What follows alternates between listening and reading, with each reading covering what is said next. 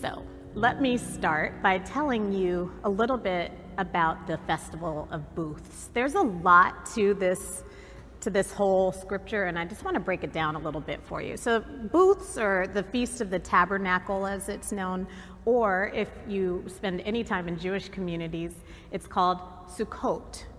Sukkot is a fun-filled feast, and it's celebrated at the end of the harvest, and that's part of why it is such a wonderful time, because this was like a party to say, we did it, we've gathered up all the fruits, and we've gathered up everything we can, and now we get to take a rest and party and enjoy that.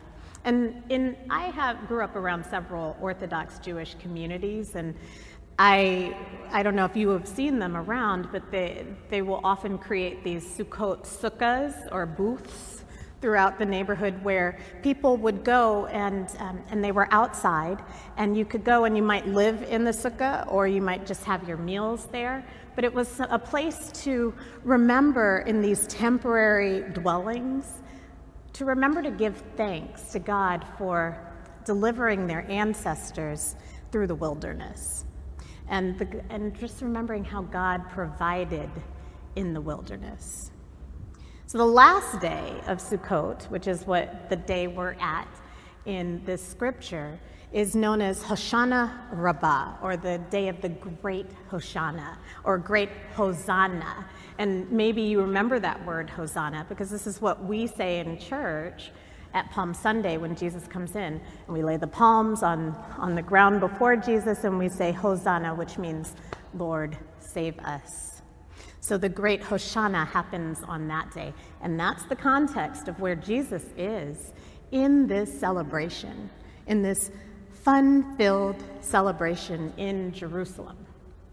But what you may not know, and you have to go back in the chapter a little bit more to see this, is just how Jesus felt about going to Jerusalem. And we read that in the earlier part of John chapter 7, which opens telling us about how Jesus' brothers wanted them all to go to Jerusalem for Sukkot. But Jesus knew that Jerusalem, and in fact all of Judea at this point, was actually going to be a dangerous place for him especially, but also for his followers. So he had actually resisted going. He's like, But in the end, he changed his mind.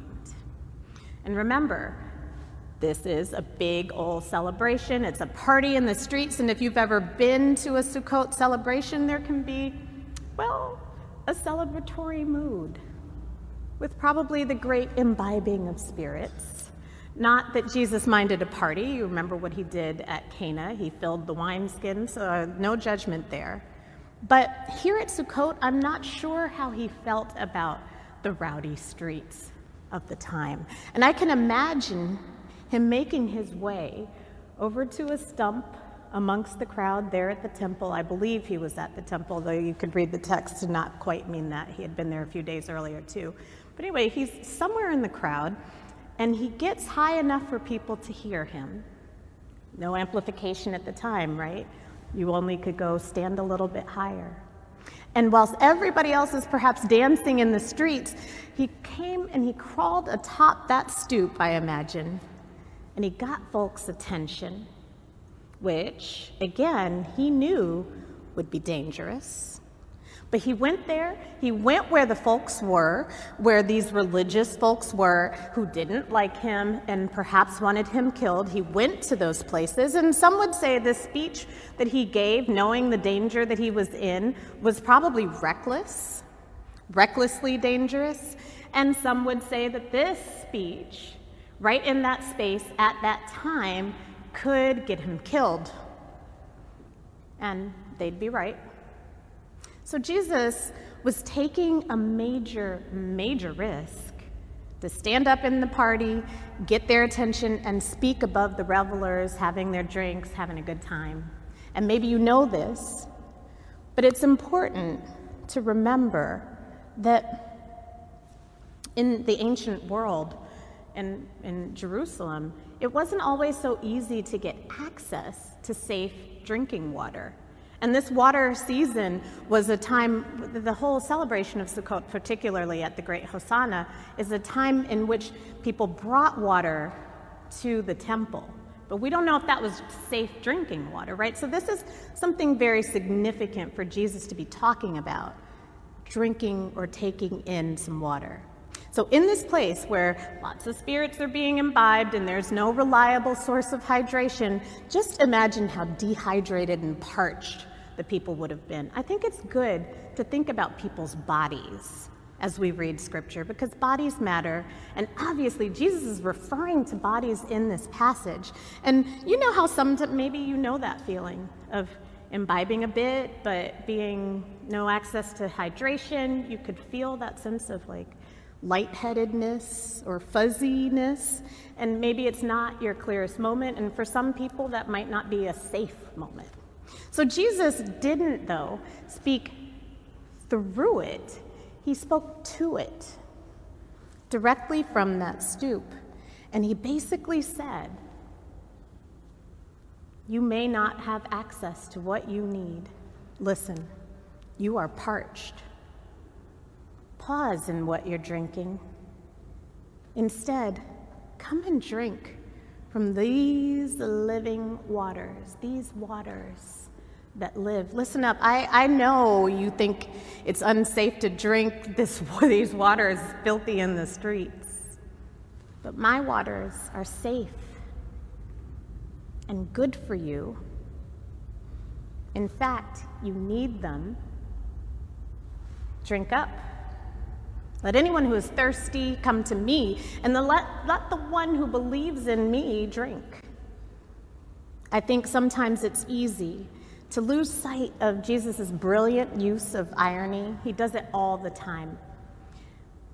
Reading 2,000 years later, that could probably get lost on us, but it wasn't lost on those crowds there. They would have known. And it shouldn't be lost on us either. Jesus was saying, what you're putting into your bodies might not be helping you right now, but I'm here. Drink from me. What you're consuming, come out a little bit on this. What you are consuming right now might ultimately be unhelpful to you, but I'm here. Drink from this well. What you're awash with all this injustice, all this pain, all this heartache that maybe you want to forget for a few minutes. I get it. Have your fun, but I'm here. Drink from this well, which never runs dry. And here's what I take from that crucial lesson. We are clearly, as we all know, not always going to have access to the specific and direct resources that we need. Not all the time. It just doesn't happen. We do thirst, right? And that's a fact. It's a given. It's part of life. We just don't always have these things. But we will always have God. We will always have God and God's endless resources, eternal resources. The psalmist said, where can I go from your spirit? Where can I flee from your presence? If I take the wings of the morning and settle at the farthest limits of the sea, there you will be. And there, folks, is where Jesus will go for you. Into the storm. Into the dangerous, for him, streets of Jerusalem, up on a tree, to the fires of hell and back to the tomb whose heavy rock was as light as a feather to God. What the world can't give you, God can. God has, and God shall. Come to me, all ye who are weary and heavy laden, and my yoke is easy and my burden is light. Lighten your burdens, folks. The living water does just that. Thank you. And say, thank you, God. Thank you, God. Thank you, Jesus. Amen.